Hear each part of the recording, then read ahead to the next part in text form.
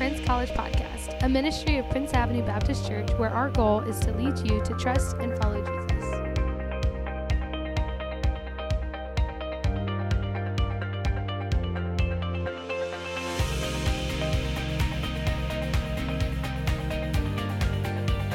All right, well, just to kind of catch you up, we've seen a lot in the book of Exodus so far. Hopefully you've been here for the past several weeks and you've been tracking a lot, but we have seen what God has been doing through this incredible book. We have seen God deliver and rescue people. Like from a baby placed in a basket in the Nile to a people who are liberated from Egypt and walk across a sea on dry land. We have seen God's power. We have seen God's deliverance. We have seen his ultimate supremacy over all rule and over all authority. We have seen God's desire for his people to join him on mission in this world, to be a part of what he is doing. What I told you from the very beginning of this series is that throughout this book, we were going to see God's power. We were going to see God's presence. We were going to see his provision and his purposes all through the eyes or through the lens of his people. We have seen that so far through the book of Exodus. And where we come to tonight, we see God preparing to do something new in the life of the Israelite people, that he is preparing to give them what we commonly refer to as the law.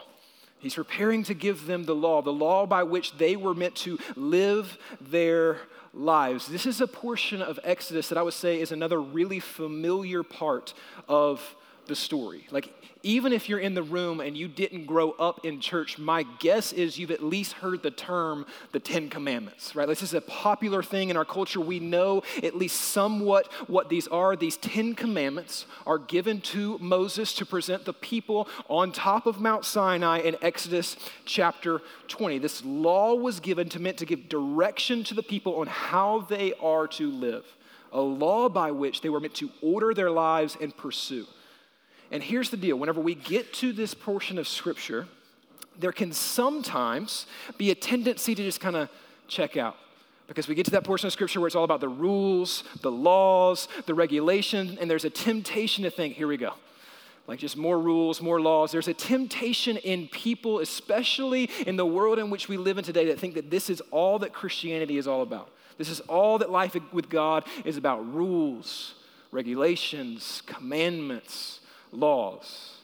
But my hope for tonight is to show you that what is about to take place in the life of the Israelite people is about far more than just rules, about far more than just regulations, far more than just trying to modify people's behavior, but it is a call to holiness. It's a call to holiness. And this matters, and it's significant. And my hope for tonight is to do something similar to that which we did whenever we looked at the story of the 10 plagues. That I told you whenever we looked at the story of the 10 plagues, my goal was only to ask one question. It was the question, why? Why the plagues? Similarly, tonight, my hope is very much the same, to ask the question, why does holiness matter? That for tonight, I just want to ask the question, why does holiness matter? Why does the way that we live our lives as individuals and as a people of God in community, why does that matter to God? And we're going to answer that question by examining these just first 6 verses of Exodus 19. Duncan read that part for us a moment ago, but we're going to walk through this story together in hopes of seeing why holiness matters. So if you have your Bible, you're going to be able to follow along. I'm just going to point out some key things in the text that I want you to see tonight. The first thing that we see in the book of Exodus, chapter 19, is the story opens up by telling us that on the 3rd new moon, the people of Israel come to the region of Sinai. Now, if you're not aware of how to tell time based on the moon, I'll just tell you that the 3rd new moon means that 3 months have passed. Perhaps you haven't taken that class at UGA yet, but that's what that means. 3 new moons means 3 months have passed. So what that means is this. Pay attention. What that means is this, that these people have been wandering through the wilderness for 3 months, approximately 90 days, working their way through the wilderness. And keep in mind what we learned last week. That last week, what we saw in the people of God is that they learn to depend upon God, not just for the big salvation moment of parting the Red Sea, but for the daily bread for their daily provision. So what we see is that these people have been walking with God, learning to depend upon God for their daily provision for 3 months. And then they finally arrive to this place called Sinai. And the text tells us that they encamped there at a mountain, and this is Mount Sinai, or Mount Horeb is another name for it. This is a place that you may have heard of if you've spent much time in the scriptures. Mount Sinai is incredibly significant for a multitude of reasons. The first reason, I really want you to understand this tonight, one of the main reasons that Mount Sinai is so significant is because this is the same region in which Moses had his first encounter with God at the burning bush. That whenever Moses first encountered God through the burning bush in Exodus chapter 3, he is in this same region. Moses has led the people out of Egypt to his place of first encounter with God. That he's led them to the place in which he first met with God and experienced God's presence for them to have an encounter there on their own. We know this because in Exodus 3, God promises Moses, he says, in Exodus 3, verse 12, he says, when you have brought the people out of Egypt, you shall serve God on this mountain. That's Exodus 3, verse 12, and we see that promise made in Exodus 3, and we see it fulfilled in Exodus 19. He brings the people of God out of Egypt to his place of first encounter with the Lord. This is incredibly significant. Secondly, I would tell you that Mount Sinai is incredibly significant just because of the amount of time that the people end up spending here. That they've been liberated from Egypt, wandering in the wilderness for 3 months, and they come to Mount Sinai, and they camp here for approximately 1 year. They're here for a long time. We see throughout the scriptures that Mount Sinai is referenced in over 57 chapters throughout the entire library of scripture. It's incredibly significant. So these people, they come to this place and they set up camp and they begin to stay there. And what we see next is that Moses ascends the mountain to meet with God. Just like Moses has done before, he again seeks out the presence of the Lord, and God meets him at the top of the mountain, and he begins to speak to Moses. And look what he says. If you have your Bibles, look at Exodus 19, verse 4. God begins to speak to Moses, and he says, you yourselves have seen what I did to the Egyptians, and how I bore you on eagle's wings and brought you to myself. Consider what God is doing in that one verse. That he's encouraging Moses to remind the people of their deliverance. Remind the people of their deliverance. He encourages them to remind them of his power, remind them of his provision. He's saying, you saw what I did to the Egyptians. Remember the 10 plagues. Remember the parting of the Red Sea. Remember that you were once enslaved in Egypt. Remember what I did to the Egyptians. He tells him, I brought you out of there. It was like I put you on the wings of eagles. I lifted you out and I delivered you. What we see from the get-go here is that God is reminding the people of their deliverance. But look what he says. I bore you on eagle's wings. And then this phrase here at the end, and I brought you to myself. I brought you to myself. What God is doing here in this moment is he's giving the Israelite people a glimpse at the why behind all this, the why behind the deliverance. He says, I brought you to myself. And what he's showing them is incredibly significant. What he's showing them is that their deliverance was for relationship. Their deliverance was for relationship. If you're taking notes, write that down because it's going to be important here in a moment. That their deliverance was for relationship. That it was not just for the sake of freedom. It was not just so the people would be out of Egypt. It was so that the people would be with God.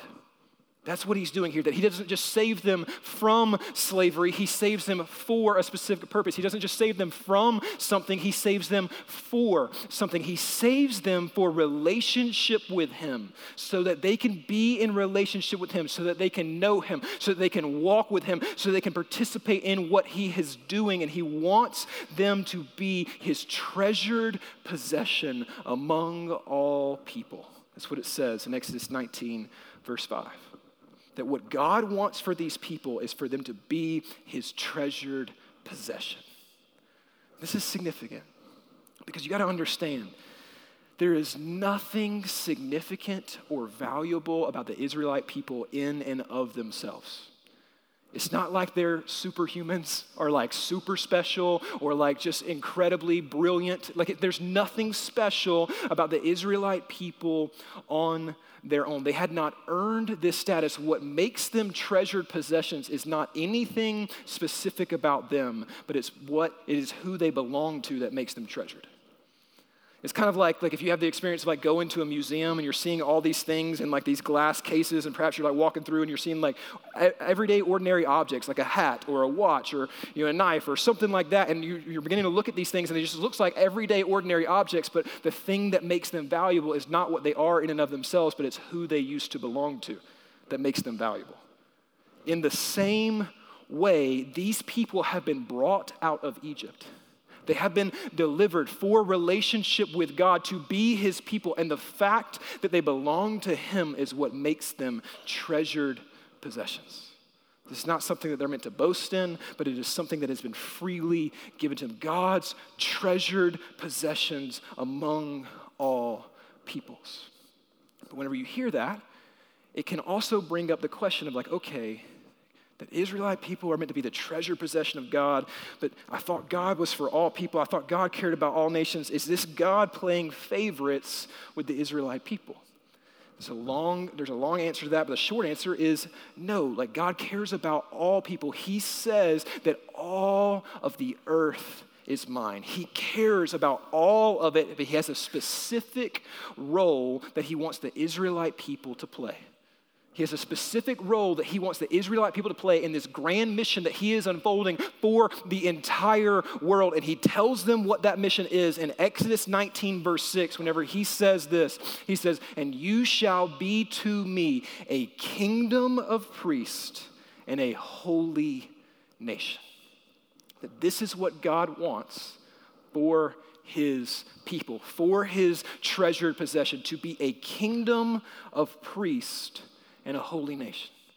So we come to that and we read that and we see that this is what God wants for his people. So we must ask ourselves, well, what does this mean? What does it mean that God wants the people of Israel to be a kingdom of priests?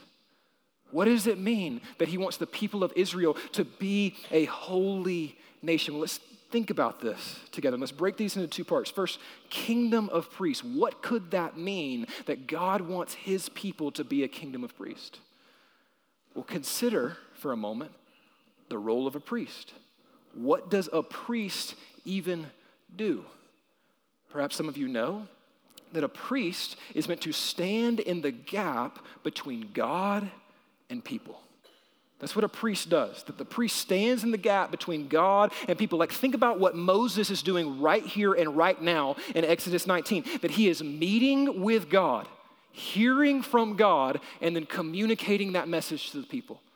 And then later what we will see is that Moses will hear from the people and then go to God and make pleas to God on behalf of the people. Moses is acting as a priest. He is a representative of God to the people and a representative of people to God, standing in the gap between God and humanity.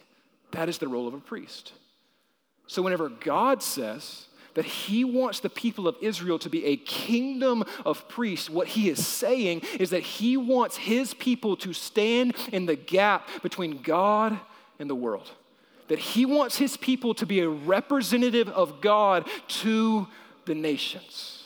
And not just any representative, but a holy representative, a holy nation. That's the second part of that call, that he wants his people to live their lives to a certain standard, to pursue lives of holiness. And again, what does this mean that he wants his people to be a holy nation? I understand that whenever we use that term, even that word holy, sometimes that word carries with it a lot of weight and a lot of baggage because of people who have used it in an unloving and unhealthy way. But what you need to understand is that the term holy, the word holy, in its most basic definition, it means set apart for a specific purpose. That God is calling his people to be set apart. He's calling his people to live their lives differently than the world around them, to live their lives in a way that displays something glorious about the one that they belong to. That their holiness is what is meant to help them be a representative of God to the nations. They are meant to be a kingdom of priests and a holy nation. This is important for you to understand. That God's desire for his people is to live in such a way that they begin to display something glorious about God to the world around them.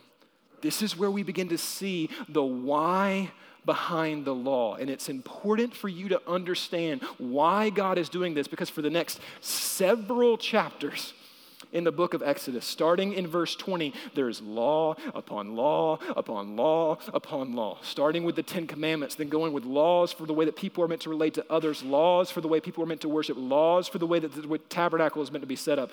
But all of this, the giving of the law, the calling them to live in such a way, it is a call to holiness. It's a call to holy living. These are not just arbitrary rules meant to control the people's behavior. It is a call for the people of God to live in a way that displays the glory of God. That's what all of this is about. That is what God is trying to do through the people of Israel. He wants them to be a kingdom of priests, a holy nation, a people who live in such a way that they make much of the God that has saved them. The call to holiness is the call for the people of God to display the glory of God. But the sad reality is that even though this beautiful invitation is extended from God to his people, it is something that they cannot live up to. They continuously fail to live up to this standard, to live up to this call. That even though they have been called to live lives of holiness, being different than those around them, displaying something beautiful to the nations, what the people of Israel find is what many of you have found. That it is much easier to go along with the culture than to live in a way that is different. It's kind of like swimming upstream. I don't know if you've ever had that experience. I remember my family used to take a trip to the beach every year with like my extended family, cousins and all. And I remember being a little kid playing in the ocean with one of my cousins, and we're just like fighting, wrestling, doing the things you do with your cousins in the ocean. And at one point we look up, and the tent that my family was under was no longer right in front of us, but was hundreds of feet away. And what we had realized is that over time, the current was steadily pulling us away from where we were meant to be. And it was so subtle, it happened so easily that we didn't even know that it was happening. It's easy to go with the current. It's much more difficult to go against it. That's what the people of Israel realized throughout the entire Old Testament, that it's easy to go down the stream, to live in accordance to the culture, to follow what the people are doing rather than live a life that is different. And what we see of the people of Israel throughout the Old Testament is that instead of becoming a kingdom of priests, that they become a kingdom with priests. That they require, that they themselves need someone to stand in the gap between God and themselves. They need a priest rather than becoming a kingdom of priests. And as you follow the storyline of the scriptures, follow the storyline of the Old Testament, you will see a pattern begin to emerge. That for a while, the people of God, that they live in accordance to God's laws, they pursue holiness, they live the lives that they are called to, but over time, they begin to drift. They begin to do their own thing. I was just reading through Judges in my own time in the Lord, and there's a repeated phrase over and over that the people do what is right in their own eyes. That's drifting. It's drifting. It's going downstream. And so God will raise up a leader, a prophet, a priest, someone to call the people of God back to right living, living the way that he has called them to, and they will live that way for a time, and then they will start drifting. Over and over and over, this cycle repeats throughout the Old Testament, and then on one fateful day, the New Testament begins by seeing another child is born. Another child is born, one who also has a leader threaten to take his life, one who is born into humble circumstances, but is raised up to lead his people, that Jesus Christ, the Son of the living God, is born and he begins to walk on earth. God made flesh, Emmanuel, the true mediator between God and man. He begins to dwell with us, living a life in perfect obedience to the law, displaying the glory of the Father to the entire world. And at one crucial moment in the life of Jesus, he too ascends a mountain. But only this time, he does not ascend a mountain to receive the law on behalf of the people. He ascends the mountain to receive the punishment of the people's disobedience to the law.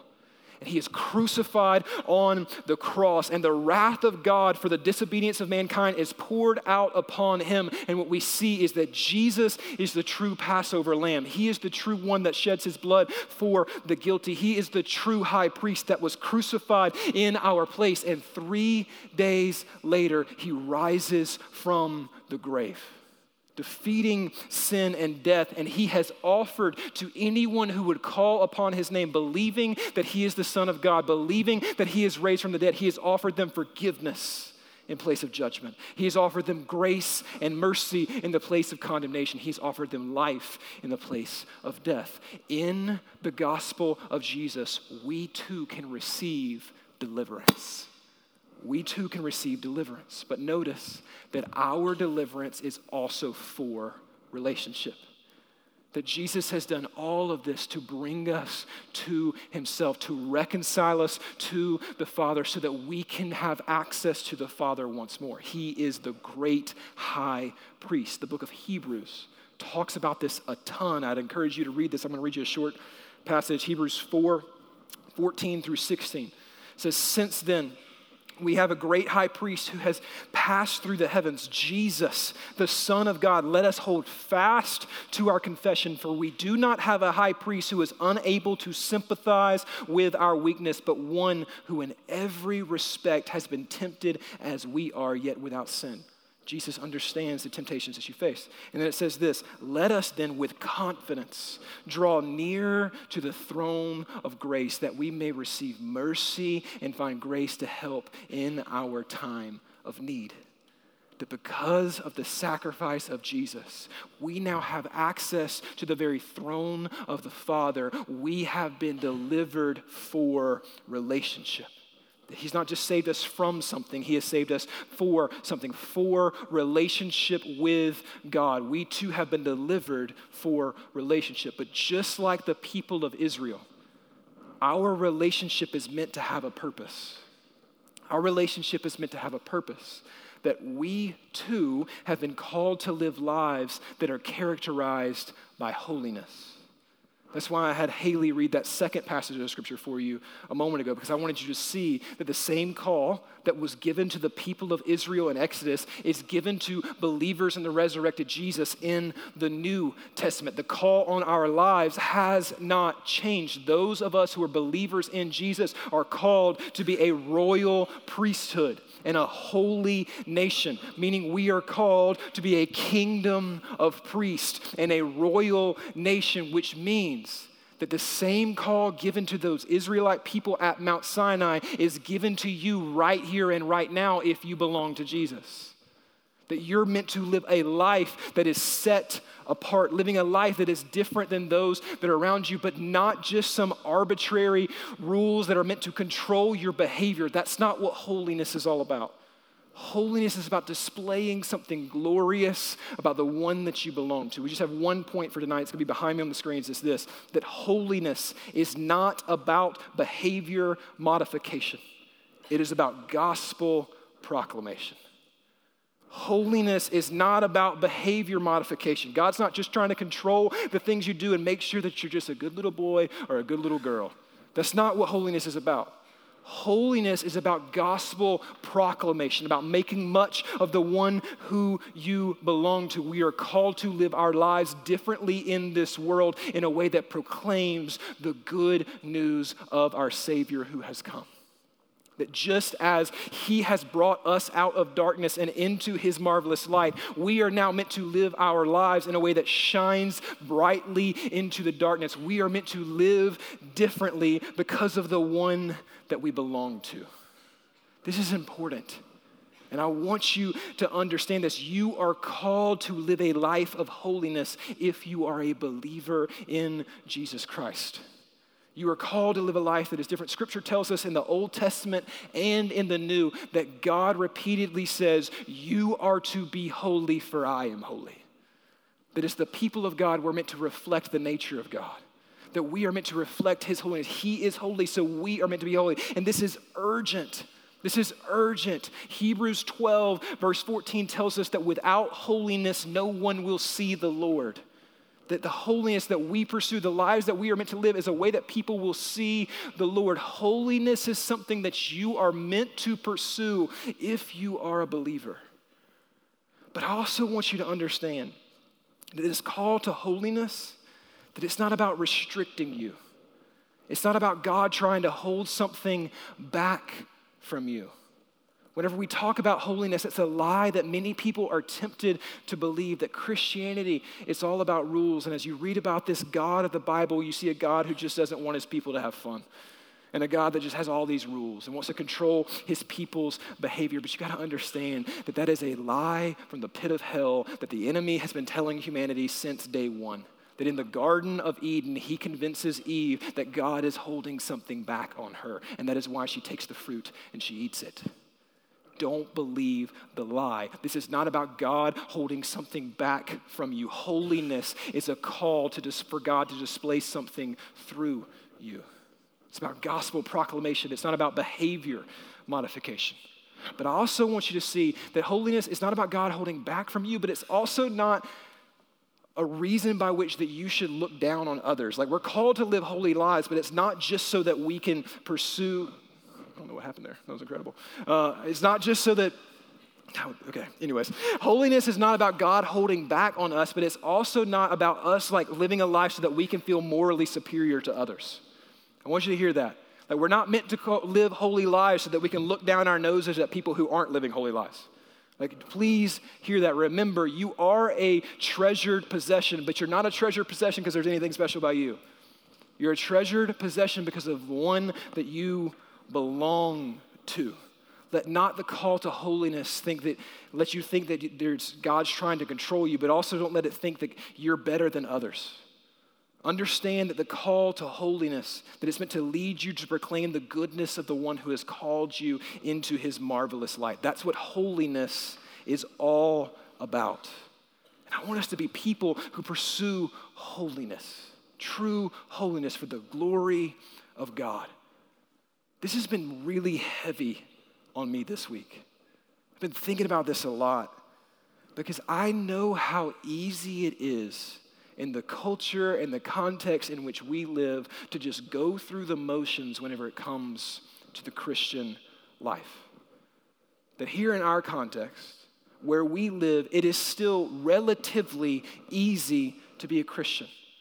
That if you want to, you can spend your days in a Christian bubble, going from church service to church service, college gathering to campus ministry to family group to small group to Bible study, just doing the things that you know you are meant to do or you should do without actually allowing those things to truly change you from the inside out.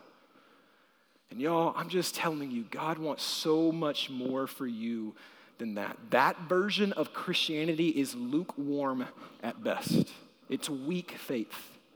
And I don't want that for you. We're called to be a people of holiness, whose whole lives, everything that we do and say is meant to reflect the glory of our Savior, which means, this is what I want you to reckon with tonight. This is what I want you to think about tonight, which means it's time for us to do some evaluating. It's time for us to do some self-reflection and to ask ourselves the question, what part of my life is not living up to what God has called me to? What part of my life am I refusing to walk in holiness? You've got to consider all of your life. Think about the way that you pursue purity. Like those of you in dating relationships, are you pursuing dating relationships in a way that honors God and honors the one that you're dating? Or are you just pursuing dating like everyone else all around you, looking for someone to complete you, looking for someone to make you feel good about yourself, looking for someone to fill a void inside, looking for someone in which you can feel good physically with for a moment? All of that is just downstream behavior. How are you pursuing purity? Even apart from dating relationships, are you pursuing purity personally? Are you giving careful thought to the things that you give your attention to? Are you giving careful thought to the things that you think about, the things that you watch, the things that you allow in your mind? Or are you bound in a never-ending cycle of your own desires, addicted to things like pornography because you're just floating downstream? Or not just purity, think about it in terms of your integrity. Like, are you pursuing your degree, your job, or whatever it is that you are doing right now? Are you pursuing that in a way that honors God? Or are you doing it by cutting corners just like everyone else all around you? I gotta think about this a lot. I cannot tell you how many people I heard, like during the height of COVID, whenever all classes were online, when I know some of you still wish that it was like that, whenever all classes were online, the amount of people, Christians, that I heard just joking about the fact that they were cheating on tests, exams, papers, because it was all online, it was easy to do so, and everyone else was doing it. Can I just tell you, the fact that everyone else is doing it is probably a good reason that you shouldn't do it. Like, you're called to live a life that's different. And I'm not trying to step on your toes. I'm just trying to tell you what you're called to. You're called to purity. You're called to integrity. We're not meant to live one way in this sphere and another way in this sphere. We talked about that a little bit last week. They're so easy for us to walk into a room like this or walk into family group and know the right answers and be able to put on our Christian face and know all the right answers and then step out of that room and get around a different group of people and act a completely different way. That is not what you are called to. You are called to something so much more than that. And whenever we think about holiness and living lives that are holy or not holy, I think some of us think that in order to live a life that is not holy, we need to that we're the people that are taking place in like all the big sins. That the people who are unholy are the ones who are like going downtown and drinking and doing drugs and having sex with their boyfriend or girlfriend. And I'm not doing that, so I'm not unholy. Well, let me ask you this. Are you giving careful attention to your faith? Or are you living a life of passivity whenever it comes to your relationship with Jesus? Because passivity is never going to lead to progress. Passivity is only going to make you drift. We have to think about these things. Ephesians tells us to look carefully how we walk, not as unwise, but as wise, making the best use of the time because the days are evil. Think about the way that you live. Are you pursuing holiness? Are you pursuing a life that honors God? Or are you just doing whatever feels right to you in the moment? And I want you to hear me really clearly. This is really important to me that you hear this. I'm not saying any of this to shame any of you. My heart is, whenever I step on a stage like this, my heart is never to heap shame at you and tell you to do better and white knuckle it and just try harder. That's not what I'm telling you. I'm not trying to heap shame upon you right now, but I am trying to show you what you have been called to. That you have been called to a life of holiness. And a life of holiness is not a subpar life. It is life to the full. It is life at its best. It is life as it was always meant to be. It's not God holding back from you. It's Him inviting you into a life that is truly beautiful, the way that you were always meant to be. But in order to pursue this, you have to understand the call that has been given to you, and you have to understand the deceptive powers of sin that seek to tear you away from the life of holiness that you've been called to. The passage of scripture that Haley read a moment ago in 1 Peter talks about these passions of the flesh, and it says, abstain from the passions of the flesh which wage war against your soul. I want you to see sin, which desires of the flesh, sin, anything that is causing you to live a life of unholiness. I want you to see sin as a thing that wages war on your soul. As a force that is out to get you. You have to realize that you have an enemy that wants your ruin. He wants to destroy you. He lies around like a roaring lion, awaiting someone to devour. You must understand that sin wages war on your soul, seeking to destroy you. You must see it like that and begin to fight back, pursuing a life characterized by holiness, not just so that you can look good in the eyes of others, but so that you can be a part of what God is doing here in this world. And hear me. The good news of the gospel is that you do not have to pursue holiness in your own power. You don't have to pursue holiness in your own power. The Israelites tried to do that and they failed. Perhaps you've tried it as well. What you realize is that the current just gets too strong at a certain point. But I don't want you to be discouraged by this call to holiness. I want you to be encouraged, because those of us who are believers in Christ Jesus, we believe that not only is he the deliverer, but he's also the sustainer.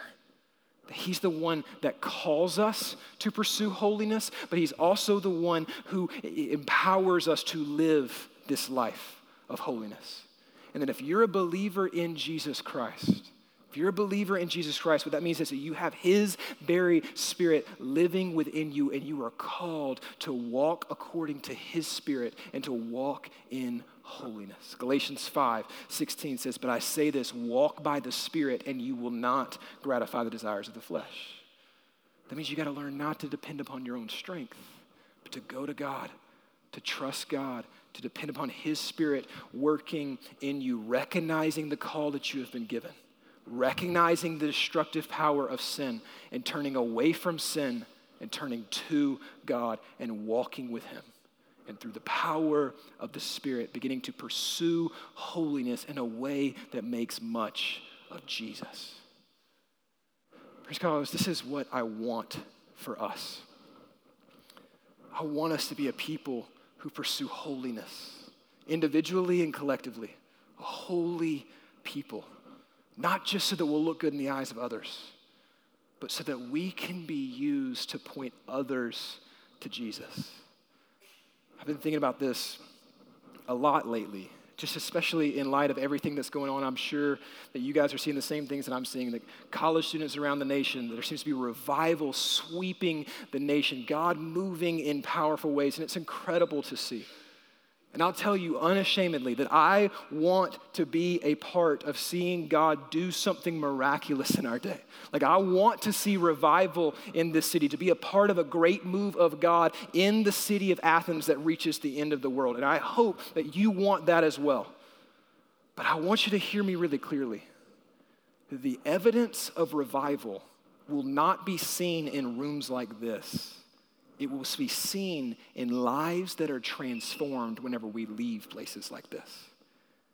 It will be seen by a desire for repentance and a desire to turn from sin and to turn to God and make much of him, not just in the big emotional worship moments. That's good and that's glorious, but the evidence of true revival will be seen in the lives of individuals whenever they leave these places and commit to pursuing Jesus with all that they have.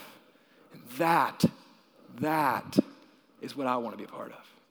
That's what I want for you.